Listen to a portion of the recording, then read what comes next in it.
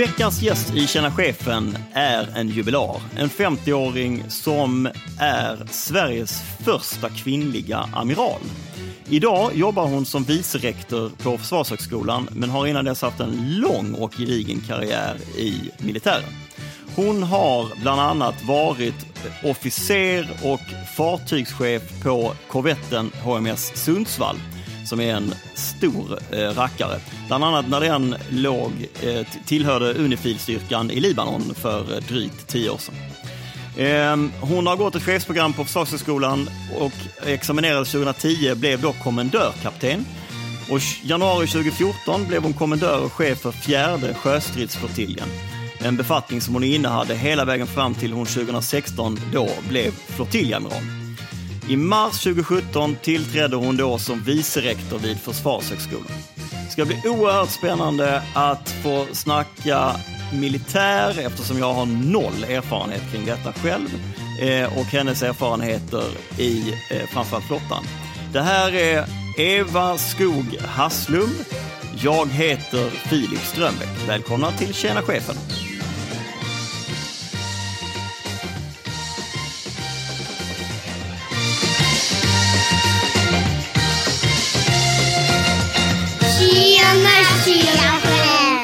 Hej Eva. Hej. Vad roligt att vara här. Ja. På ditt kontor. Eller hur? Vi skåningar. Ja. Är Torekov verkligen Skåne? Ja, det är lite Halland va? Ja, är det inte det? Jag tycker nästan det. Men du känner dig som skåning? Jag känner mig som skåning. Jag tror jag pratar mer skånska nu idag också. Alltså, du vet du vad? Ja. Vi sågs en kvart sedan kanske. Du pratar ju mycket mer skånska nu än för en kvart sedan. Då känner mina släktingar i Skåne igen sig då. Ja, det gör de precis. Men hur länge har du bott här? Här har jag ju faktiskt bott nu i 28 år i Stockholm. Så att jag har ju faktiskt bott längre i Stockholm än i Skåne. Än i Skåne? Ja, så har jag ju faktiskt gjort. Men ränderna går aldrig ur, tror jag. Nej. Du, vad har du gjort idag? Ja, idag har jag började morgonen med ett möte där vi pratade chefsövning för våra uppdragsstuderande från Försvarsmakten. Alltså de som ska läsa vidare till att bli majorer, örlogskaptener, kommendörkaptener, överstelöjtnanter. Vi utsätter dem för en chefsövning när de går här. Rätt så tufft ledarskapstest igen, eller test men ja, en tuff ledarskapsövning. Där de sätts på lite utmaningar. Jag ska inte avslöja för mycket för det är hemligt det där. Det är klart, allt militärt är hemligt, är det inte? Ja, i och för sig, för det här är liksom hemligt för individer för de ska bli lite överraskade. Ja. Sen har jag faktiskt varit på en väldigt angenäm examen. Vi har haft en examen för 34 stycken som är här och läser. De är reservofficerare eller då är vissa civila som har gått här i 8 veckor. 4 veckor i höstas och 4 veckor i vår. Fantastisk utbildning och den får verkligen jättehöga betyg, men det har ju mycket att göra med individerna själva det här är alltså individer som jobbar ute i det civila, många utav dem, och vissa jobbar i Försvarsmakten, men otroligt bred kompetens och de är hyfsat mycket erfarenhet också. Just det. Så då har vi gjort det, avslutat med en lunch och sen har jag precis nu innan du kom haft ett möte med en doktorand. För att försöka, Har du egna doktorander? Nej, jag har inga doktorander för jag har inte den akademiska skolningen. Nej, jag har bara en kandidatexamen. Det är det enda jag kan skryta med. Nej, jag ska försöka hjälpa honom att öppna lite dörrar in i Försvarsmakten och så. Ja, så att han kan få komma in och få rätt tillgång till intervjuer och sådär. Så det är vad jag har gjort idag. Hur känns det att vara på en sån här... Är det här en akademisk institution? Absolut, i allra högsta. Försvarshögskolan är precis som vilken högskola, vilket universitet som helst. Tillhör utbildningsdepartementet och allting. Och vi har precis fått rättigheter nu. Alla rättigheter har vi nu upp på forskarnivån också då. Examensrättigheterna, ja precis. Så att det är precis som vilken högskola som helst. Är inte det jättestor skillnad mot ditt, kan man säga, riktiga liv? Det vanliga livet. Ja. Det är väldigt stor skillnad. På alla sätt och vis skulle jag vilja säga. Här har jag inget personalansvar till exempel. Det hade jag ju förut. Ingen att skrika på. Ingen. Vilket också ibland kan vara rätt skönt. Ja. Just det här med mixen med civila militära är ju väldigt intressant. Väldigt annorlunda mot det man har varit i innan. Men fantastiskt roligt. Det är väldigt utvecklande. Jag har bara varit här i 1 år. Men jag har lärt mig väldigt, väldigt mycket på det här året faktiskt. Jag tänker att vi ska komma tillbaka till det. Ja. Men jag skulle först vilja backa bandet till Torekov. Och få höra dig berätta. Det här är en sån klassisk rekryterarfråga som jag är liksom lite personlighetsstöd. Men jag gillar den. Och få höra dig resonera lite kring vad du tror har präglat dig de första 20 åren i livet. Vad var det för familj? Vad gjorde du för något? Vad var du för någon i skolan? Vad hade du för intressen och sådana grejer? Ja, det här är sådana här saker som jag har funderat rätt mycket på själv innan. Ja, vad härligt. Det är inte alla som gör. Nej, men jag är nog rätt mycket sådär som... jag reflekterar nog över vad jag har varit med om och vad man lär sig utav. Och jag tror jag hämtar rätt mycket energi från det där också. Jag växte upp i Torekov som sagt. Eller lite grann utanför Torekov till och med. Ja, det ligger mellan Torekov, alltså 2 kilometer utanför Torekov. Har det ett namn? Eller? Varan, heter det. Ja. Ingen vet vad det är. För vissa kanske man kan säga golfklubben. Ja. Och jag är yngst i en syskonskara på 6 stycken.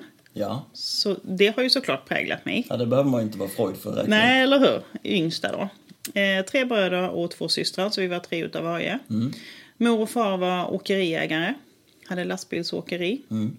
Mor var ju en sån här som hon skötte allting. Hon skötte kontoret, hon skötte oss 6 barn. Hon skötte hemmet, trädgård, allting. Jag förstår inte hur hon pallade helt enkelt. Ingen hjälp? Nej, inte ett dugg. Och hon lever ju än idag. Hon fyller 90 i augusti. Ja.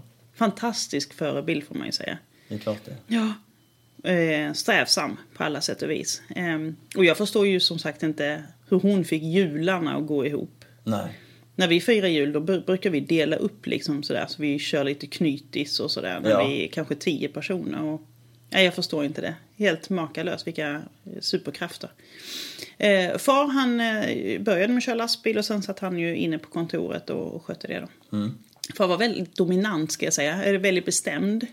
Han lever inte längre då. Han gick bort för 17 år sedan. Men så hans liksom ska jag säga dominanta stil har säkert påverkat mig jättemycket också. Präglade väl troligtvis vad ni gjorde då, antar jag? Absolut, ja. Han var ju sträng och sådär, men samtidigt väldigt, väldigt snäll. Oerhört generös och snäll och sådär. Men jag brukar nog skoja lite grann med att säga att jag är så här superbra på att lyda order. Alltså sådär. Det är kanske ingen hemlighet att man är det när man är i det militära systemet. Men jag är faktiskt rätt duktig på att liksom, lyssna på vad folk säger och åtlyda. Liksom sådär. Ja. Kanske jag fick med mig hemifrån. Men att jag skulle börja i Försvarsmakten och sådär, det var väl högstadiet. Skulle jag väl vilja påstå att det var ju då jag blev intresserad av det. Var kom det ifrån då? Det var en kille i klassen när vi gick i högstadiet som tyckte att vi var några tjejer som vi ville hänga med på hemvärnet liksom, och hänga med. Men varför ville ni göra det? Då tyckte man ju bara att det var spännande. Det var lite så här mystiskt, lite roligt. Då hängde vi med och jag tyckte det var jätteroligt. Och saken var ju det, jag var ju ingen pluggmänniska. Jag har haft väldigt lätt för att lära mig i skolan. Ja. Men jag har ju aldrig varit någon sån här som... Jag var nu rätt stökig om jag ska riktigt, eller rätt obstinat faktiskt också. Ja. Och framförallt där i 8:e klass i högstadiet, så det var ju inte så kul. Nej. Högstadiet var inte så kul tyckte jag. Det var det inte för någon. Jag har pratat med någon annan om det idag. Det kan inte vara kul för en enda människa. Nej, jag tror inte det. Nej. Och det är ju viktigt att man tänker på det när man ser sina egna barn idag. Jag har en kille som går i 8 nu då. Man tänker tillbaka rätt mycket. Jag tyckte det var rätt osäkert. Så man visste nästan inte ens vem som var ens kompis. Sådär. Man kunde inte lita på någon riktigt. Men det jag tror man ska ha med sig, det är ju ändå att det är ju fostrande för livet, allt det där. Absolut.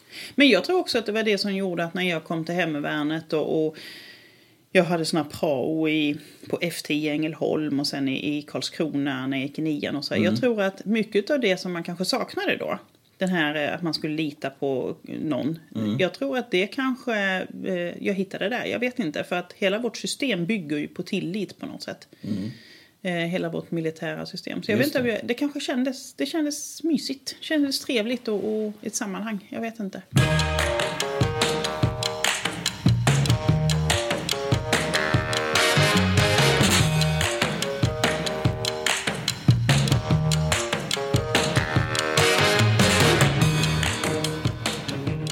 Och sen gjorde du lumpen då direkt efter? Jag valde ju gymnasielinje. Jag valde 4 år teknisk. Men det räckte ju att man gick 3 år på den tiden. Man behövde ju aldrig gå det där 4:e. Så att efter 3 år så mönstrade jag och sökte in då och gjorde lumpen som radiotelegrafist. Hur vanligt var det att du var tjejer i lumpen? Vi måste avslöja, du fyller ju 50 år. Ja, jag har ju fyllt precis. Eller har fyllt nu? Ja, jag har fyllt i mars. Ja. Stort grattis. Så, tack så mycket. Nu är jag över liksom. På andra halvan. Ja. Men hur många tjejer var ni där? Nej, vi var inte speciellt många. Jag tror att i Karlskrona som ryckte in då i flottan så var det ju... Vi var 6 stycken vet jag. Och så var det ju några stycken uppe på Berga också. Ja, okej. Ja. Så vi var väldigt få. Ja. Och jag har aldrig tänkt på det så mycket. Det är ju när folk ställer frågor till mig. Ja, när jag sitter så här och frågar. Ja, då undrar jag ju, eller då reflekterar jag ju också på att man är... Men jag tänker ju inte på det på dagarna. Jag går ju inte och funderar. Men inte ens då menar jag. Nej, jag tänkte faktiskt inte på det. Och jag vet inte vad det beror på. Nu gick jag ju 4 år teknisk och det var ju nästan bara killar där. Ja, det är klart. Du blev ju präglad redan där. Det var ju ett icke-problem antar jag. Nej, efter gymnasiet. Ja. Och på något sätt, jag växte ju upp i en hyfsat, ska jag säga, manlig miljö. Mycket med åkeriet och mycket chaufförer och sådär. Just det. Så att... Jag vill inte påstå att jag har vuxit upp i någon sån här tuff miljö precis. Det vill jag inte påstå. Jag upplever min barndom och min ungdom som väldigt trevlig eller så, gemytlig ändå. Man kanske glömmer det tråkiga, vad vet jag. Men då var det självklart för dig efter lumpen att det här ska jag pyssla med? Det var nog självklart innan. Alltså i 8:an hade jag ju egentligen bestämt mig att jag ville till Försvarsmakten. Jag tror att det var spännande. Jag tror att det är nog den känslan jag hade. Vad var det för årtionde då? Var det mitt i... 60-talet? Nej, jag skojar bara. Det var 80-talet. Var det mitt i ubåtsjagning? Ja, precis. Men det var det. Och det borde egentligen tycka att det var det som var det spännande. Men jag tror att det var det här med sammanhanget, tillhörigheten och såklart lite spänning. Och så just flottan lockade ju mig nog ännu mer. Jag hade ju varit intresserad av flyget från början då med flygflottiljen i Ängelholm och sådär. Men så kom jag till flottan så tyckte jag nog det var lite mer spännande. Men visst, ubåtsjakten borde ju kanske varit någonting. Men det är inget jag minns att det var det som lockade mig faktiskt.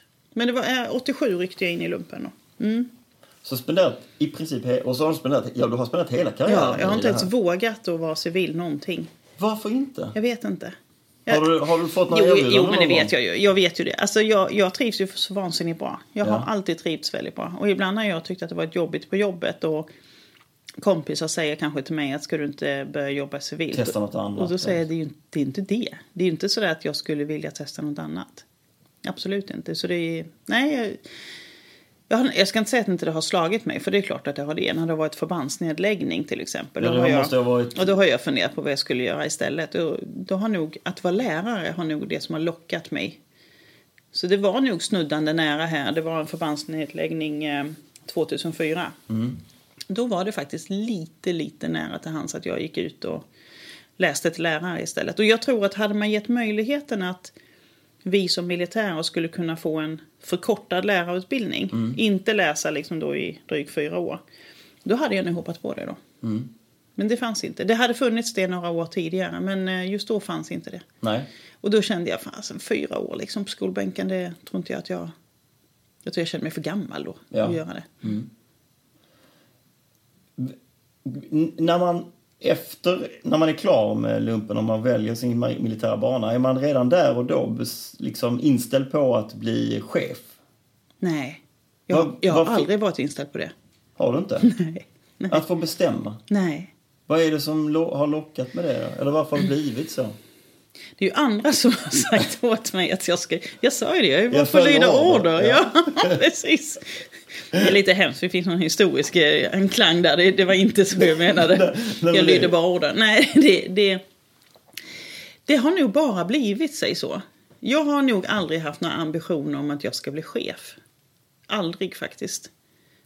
Men du måste ha känt dig lämpad. Du måste ha känt dig kallad. Om någon frågar, du måste ha... Nej, men saken är den att det är nästan aldrig så att jag har sökt någon befattning. Nej. Det har jag gjort när jag blev till exempel förbandschef. Då sökte jag, men då var det andra människor i min omgivning som sa jag tycker att du ska söka.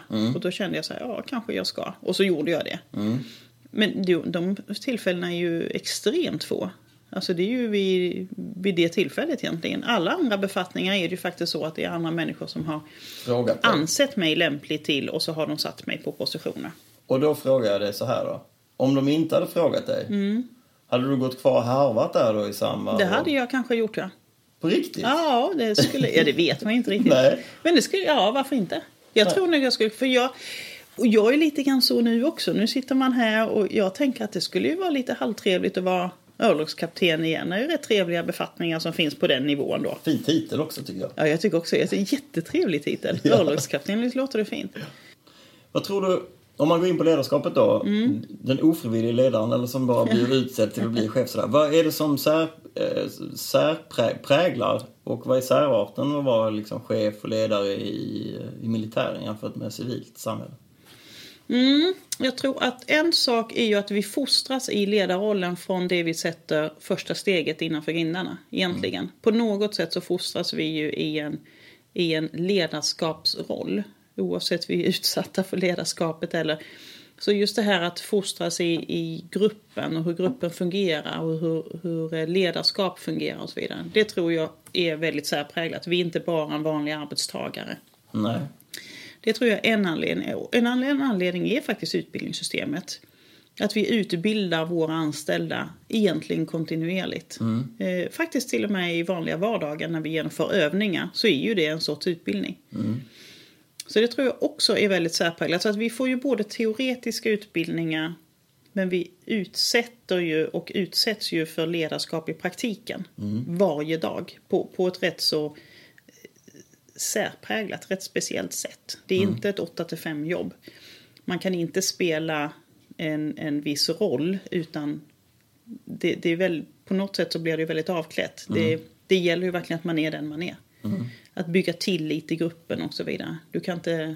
Man kan inte spela någonting utan det är väldigt ärligt på det sättet. Så jag tror att det skiljer sig åt lite grann. Men du sa någonting där som fångade mig. Ordet övningar.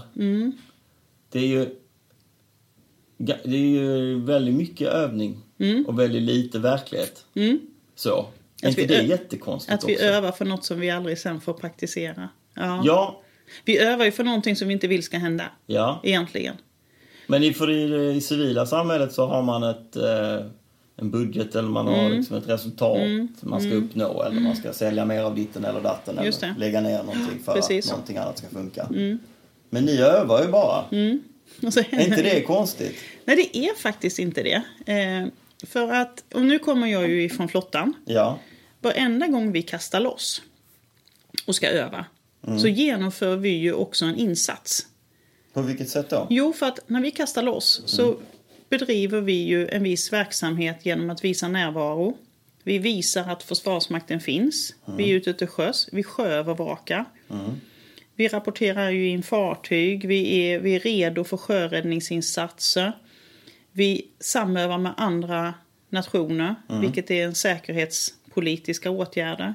Så att på något sätt så är det så att fastän vi övar. Vi kan öva ubåtsjakt till exempel. Eller luftförsvar och något liknande. Samtidigt som vi gör det så bedriver vi ju faktiskt riktig insats. Det vill säga att bara att hävda vår territoriella integritet. Vilket vi gör när vi patrullerar ute till sjöss. Så att övar gör vi men vi bedriver skarp insats samtidigt. Och jag skulle vilja säga det är ju liknande när flygvapnet övar eller när armén övar. Vi visar att vi finns. Och det i sig är en insats att göra det. Sen har vi ju insatser på riktigt höll jag på att säga. Alltså när vi blir kallade ut att genomföra nationella insatser. Det kan ju vara allt för att spränga någonting som någon form av oexploderad ammunition som någon har hittat. Eller att avvisa någonting i luften eller på ytan eller vad det är. Som att rädda en katt för brandmännen fast liksom i en ungefär så. Och det är den typen av nationella insatser som vi bedriver. Men sen har vi internationella insatser också. Mali till exempel där vi har stående förband. Just det. Som vi roterar. Så att de där övningarna vi genomför kommer ju faktiskt till nytta H24 skulle jag vilja säga. Vare sig nationellt eller internationellt. Och mycket av det vi gör i insatsen det kan vi ju sen föra tillbaka in i våra övningsstrukturer också. Och bli bättre. Vi blir ju bättre. Vad har ni för, utan att gå in på detaljer, Men vad finns det för liksom system och processer för att fånga upp sånt som man lär sig på en övning så att man blir bättre? Vi har ju rätt så, höll jag på att säga, gedigna lessons learn-system. Det finns ju alltså organisationer i vår organisationsstruktur, så finns det organisationer som tar hand om just tar tillvara kunskaper och överföra in på nästa övningar. Så att jag höll på att säga, bara i marinen till exempel så har vi ju ett visst antal individer som de jobbar ju med det här med heltid. Att föra in i databaser och så vidare. Så att jag skulle säga att det systemet är väl utvecklat. Sen kan ju allting bli bättre såklart. Ja. Men är det öppet för jag tänker på en övning. När det är liksom när ni är igång med någonting. Är det öppet för diskussion då under själva övningen? Eller sker det alltid i efterhand? Det känns som att det är mer som i ett restaurangkök. Att nu gör vi det här. Nu, bom, bom, bom. Och jag tror att det finns så mycket fördomar om Försvarsmakten på det sättet. Det eller hur? Ja, så här, pekar med handen, styr upp, gapar och skriker. Det är klart att vi diskuterar hela tiden. Det gör man ju. Sen att skilja på diskussion och nu är det allvar, nu är det inte läge att diskutera. Den tror jag vi blir rätt så skickliga på hyfsat snabbt när vi kommer in i det här systemet. Vi vet när det är läge att diskutera och vi vet när det är läge att inte diskutera. Och det är det här jag pratar om tillit väldigt mycket. Har man tillit till varandra så klarar man av de där skiftningarna bara på millisekunder. Från att sitta och prata och skratta och nästan sitta och prata, alltså berätta vad man har gjort i helgen. Och sen händer någonting och det skiftet går väldigt, väldigt fort till att nu är det allvar då. Så jag tror vi diskuterar, när vi övar så diskuterar vi ju hela tiden så att det blir bättre och bättre, såklart. Så att det är nog inget så stelt mönster som att vi övar. Det är det ju inte. Vilket är ditt största chefsjobb? Alltså i personal räknat?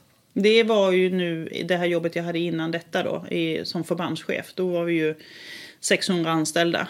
Då är du chef för en båt typ? Nej, Eller då var jag chef på ett förband, en flottilj. Ja. Vi hade väl 12 fartyg som mest tror jag. Då. Okay. Så då hade vi 5 stycken krigsförband. Alltså då jag hade 4 stycken divisioner under mig. Så en korvettdivision som bestod av ett antal korvetter och bevakningsbåtar. Och en minröjningsdivision som bestod av minröjningsfartyg och röjdykarfartyg. Och underhållsdivision som stod för logistik och så vidare. Och röjdykardivision då som bestod av röjdykare som jobbar både på land och i vatten. Och i vatten och på lite olika. Ja, precis.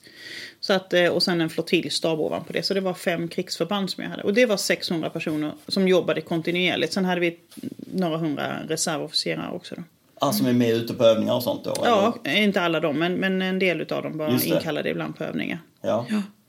Och hur ser det ut? Ledningsgruppen då i sånt jobb, hur ser det ut? Då bestod min ledningsgrupp av de här 5 krigsförbandscheferna. Ja. Jag hade med mig personalchefen, HR-chefen var också med i ledningsgruppen. Ja. Och sen hade vi en operationschef som var med också då. Kan man forma det där själv som på ett vanligt? Ja, det kan man. Det kan man faktiskt. Jag höll på att säga att de styrningarna är väldigt lätta.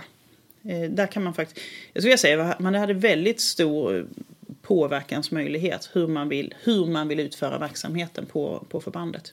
Även om jag då tyckte säkert att det var väldigt mycket styrningar från högkvarteret. Ja. Men ja. Men sen måste det vara olika beroende på politiken, budget och ansvar och sånt. Absolut. Men det är inte så mycket man kan göra åt. Nej, det är inte det. Sen är det också, vi hade en budget på 500 miljoner ungefär på vårt förband under ett år. Och det är mycket fasta kostnader i form av personalkostnader. Ja. Så de rörliga kostnaderna som vi bedriver övning med var ju egentligen hyfsat små. Så att man kunde inte på något sätt parera så mycket när det skulle vara neddragningar och så. Så det är inte så att om anslaget ökar att man kan göra ballare grejer på övningarna? Det kan man göra, men arbetstiden för personalen den är där den är. Det är ungefär 2000 timmar om året som man ska placera ut under lämplig portion då under året. Ja. Så att, och det kan man väl tala för hela Försvarsmakten idag att vi skulle ju behöva vara lite fler. Ja. Så är det.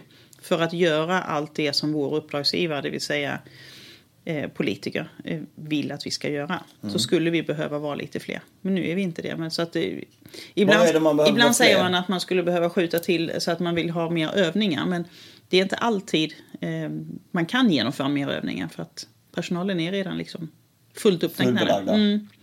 Hur förhåller man sig till det strösslet på axlarna? För vilket är en annan, tänker jag, intern hierarki då. Du har olika chefer och sen så har du generaler och liksom så.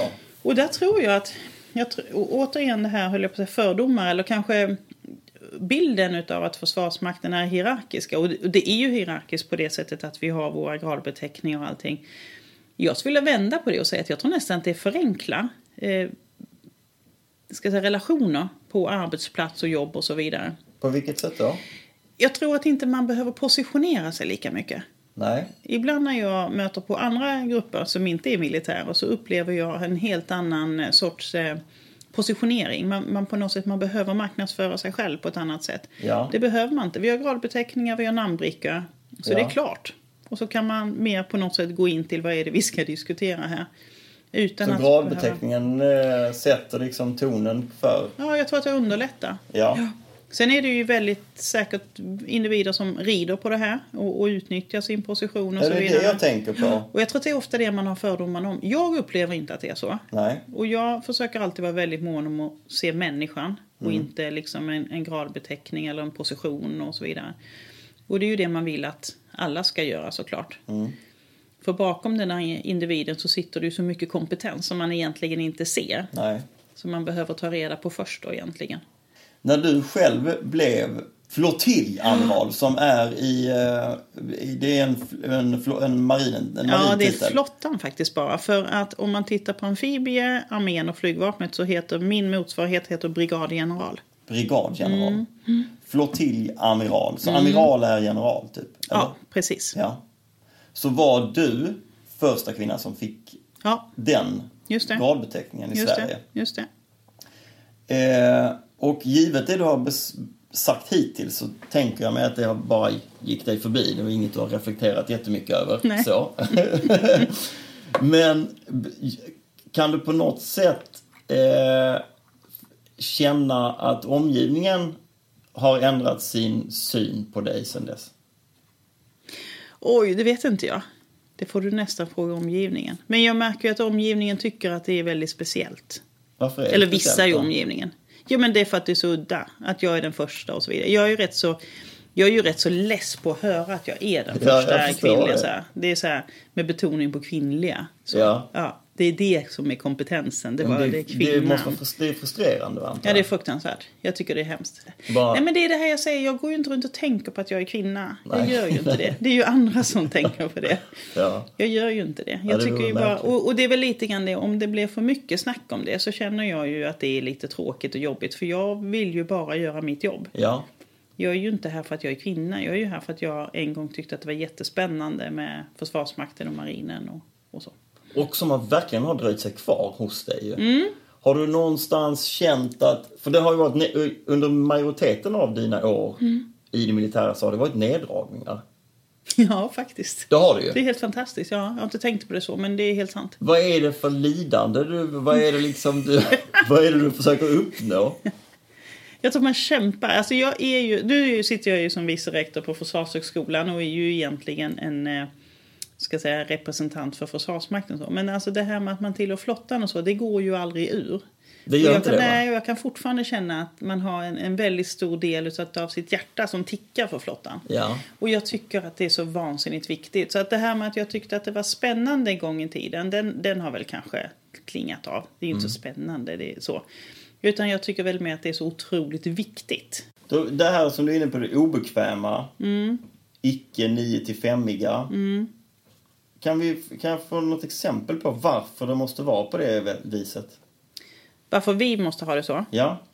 Dels är det ju för att vi kan ju inte bestämma när vi ska jobba på det sättet. Alltså om vi nu ska uppfylla en säkerhet så måste den säkerheten kunna vara en 24 timmars baserad säkerhet. Så dels det. Vi ska ju också vara uthålliga, vilket innebär det. Men sen är det ju inte alltid jättebekvämt. Även om nu skulle någon annan som inte är i flottan höra mig nu, som kanske är armén och sådär, så kanske de tycker att vi i flottan har det bekvämt och med sköna sängar och allting. Men jag menar, det gungar, det är sjögång, du är trött, man är hungrig, törstig. Det är rätt mycket obekvämlighet och du får inte vara hemma när du vill. Du missar födelsedagar, högtidsdagar. Du går vakt, det är jobbigt väder och så vidare. Så att jag menar, det finns rätt mycket obekvämligheter som jag i sig kan tycka kan vara rätt så danande. Alltså lite fostrande i det här. För chefer eller generellt sett? För generellt tror jag. Att få fostras in i jobbiga saker, det tror jag faktiskt utvecklar individen. Jag brukar likna det på att om du går liksom mitt i vägen hela ditt liv. Du ramlar aldrig liksom ner i något dike. Du är aldrig med om jobbiga saker. Så tror inte jag att man blir en speciellt bra människa överhuvudtaget. Jag tror att man måste ha det lite jobbigt för att uppleva de här glädjestunderna. Jag tror inte att livet kan vara curlat rosenrött hela tiden. För jag tror att är man glad hela tiden så blir man till sist inte glad. För att man kan inte känna glädje. Nej. Så jag tror att alla känslorna måste på något sätt få leva ut faktiskt. Och just det här jobbiga, att känna det här jättejobbiga men som sen går över i någonting positivt. Det tror jag stärker en som människa.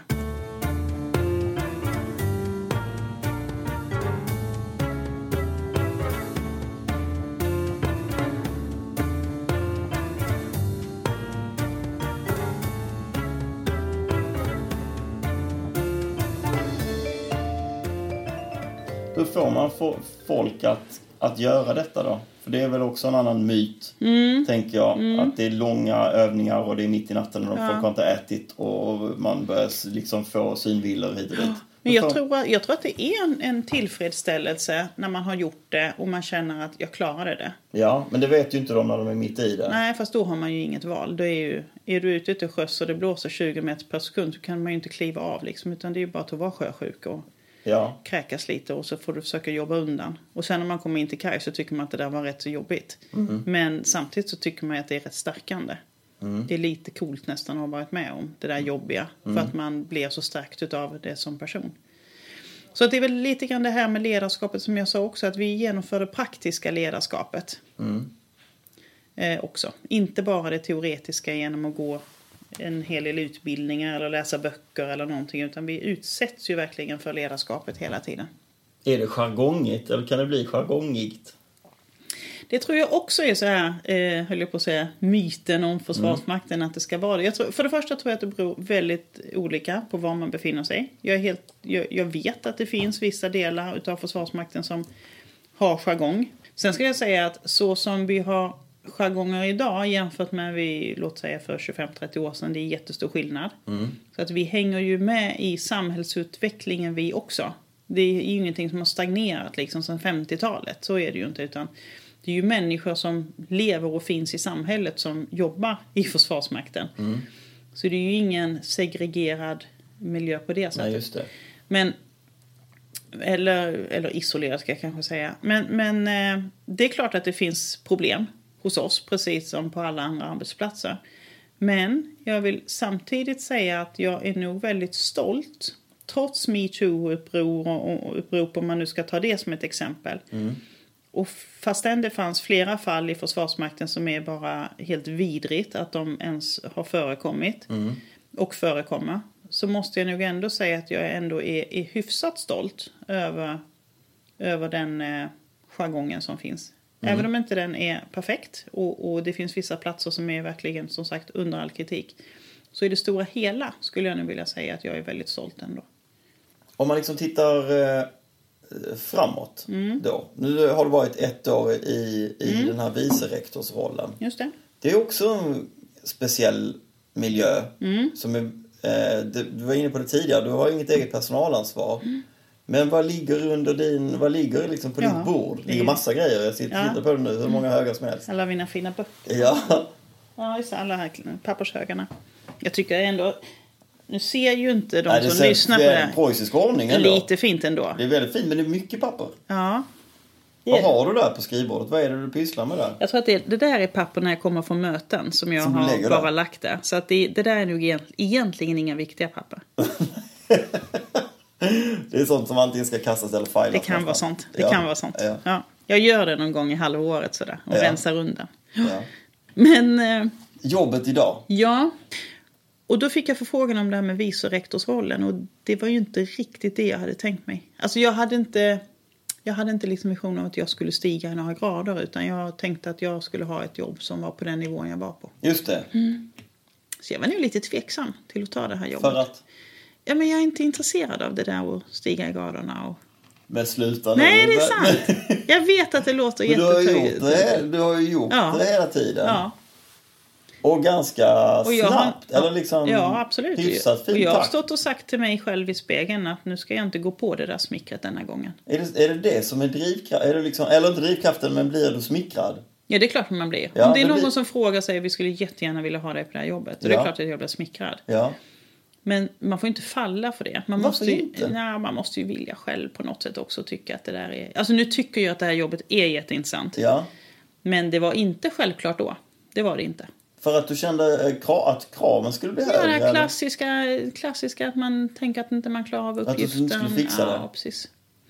Men du har ju bevisligen fixat alla uppgifter hittills. Ja, absolut. Och ändå har du samma känsla. Och sen är jag jättebra på att ge alla andra råd. Ungefär så som du säger nu, så där säger jag ju till alla andra. Ja. Och så säger troligtvis din man då till dig när du får det här erbjudandet. Samma sak till dig. Och då tänker du, nej men det är rätt. Ja, fast vi känner ju varandra så väl, höll jag på att säga, efter många år. Så att han är nog mer så här, han vet precis hur jag funkar liksom. Så. Men ja. Nej, men det är klart att min omgivning, det är klart att man blir smickrad. Du är rädd för att misslyckas? Ja, är inte alla det?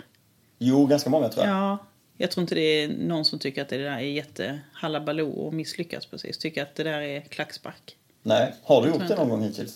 Ja, det har jag säkert gjort. Eller ja, det har jag ju. Ja, men har du gjort något som du känner så här, riktigt? Det här var inget bra.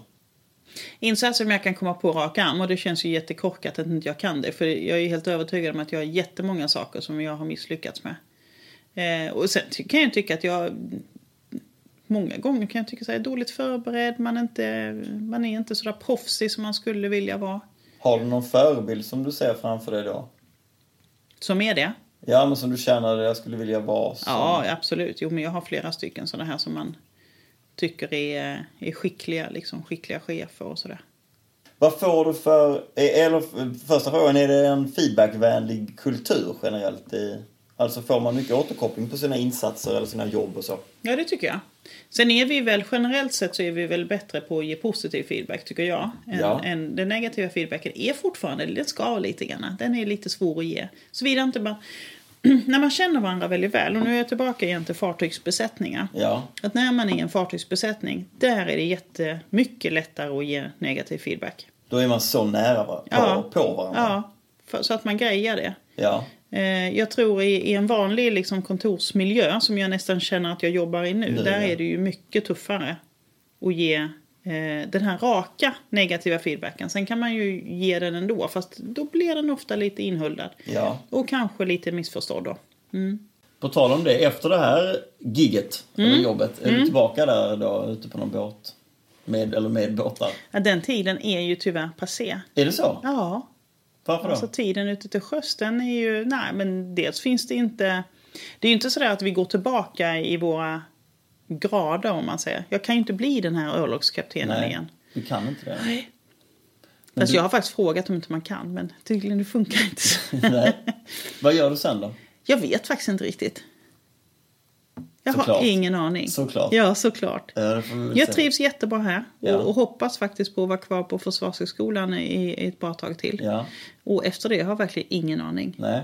Jag tycker att totalförsvar är väldigt roligt. Intressant ämne. Så totalförsvar är nog någonting sånt där som jag skulle kunna tänka mig att jobba mer med. Lite mer på tapeten nu. Ja, absolut. Men just det här att få ihop det civila och militära och polis och allt. Alltså hela samhället. Finns det några sådana liksom...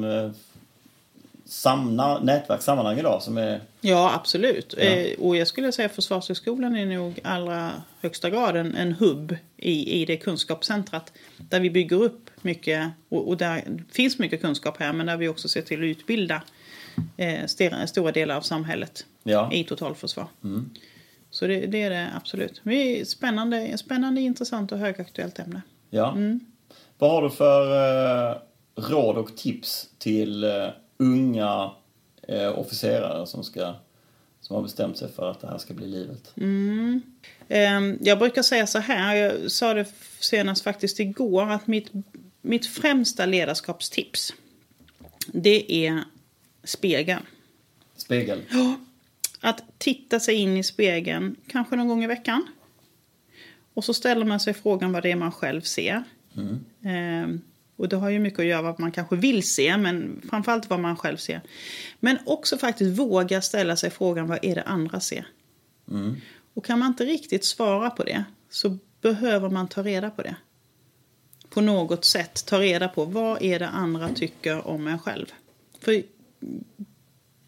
den avsaknaden, avsaknaden av vad andra ser, alltså ens självbild, den måste överensstämma med vad andra tycker om en. För att annars tror jag det är lite skevt när man, i ledarskapet. Gör du detta rent fysiskt? Ja, faktiskt. Ställer framför spegeln? Ja. Hur länge står du där då? Ja, det är rätt många minuter. Det kan nog vara 10 minuter ibland. Ja. Och fundera på vad man ser. Det är ju inte alltid det jätteangenäma svar heller, så då får man ju liksom börja bryta i det där. Börjar du fråga folk i din omgivning? Ja, väldigt mycket. Och jag tycker att det är viktigt att man har lite nätverk. Alltså många pratar ju om mentorer och sådär. Och en mentor kan ju absolut fylla en sån funktion. Men jag tycker att det är viktigt att man har ett nätverk runt omkring sig. Ett i allra högsta grad informellt sånt. Gärna människor som är på olika nivåer, olika positioner, olika åldrar, olika kön och så vidare. Där man vågar ställa de där frågorna och där man vet att man får ärliga svar. Den är viktig. Men ställer du konkreta frågor? Alltså, hur konkret blir du när du står och tittar på dig själv? Kan du komma tillbaka till specifika händelser eller så då? Ja. Och känna att den här människan ska fråga om vad det här verkligen rätt gjort av mig? Precis. Jo, men så kan det vara. Dels när jag står där framför spegeln så kan det vara någon specifik händelse. Eller hur ska jag göra med det här eller något liknande. Men också att man på något sätt pratar mycket med det här informella nätverket. Eller pratar mycket med sin omgivning. Ställ de där frågorna i omgivningen. Och till sist så får man ju bra svar. Och just också vara öppen och vara mottaglig för den feedback man faktiskt får. För det är inte alltid helt härligt. Nej, det är ju inte det. Men tillräckligt bra vänner kan leverera den där ohärliga feedbacken faktiskt. Tiden går fort. Ja. Det har varit jätteroligt att komma hit. Trevligt att sitta och prata med dig. Jag tänker inte på att man är inspelad. Det här kommer att användas mot mig sen. Nej, det kommer det inte. Stort tack för att du har varit både öppenhjärtig och tillmötesgående. Ja, tack så mycket själv. Tack. Trevligt. Tjena, tjena.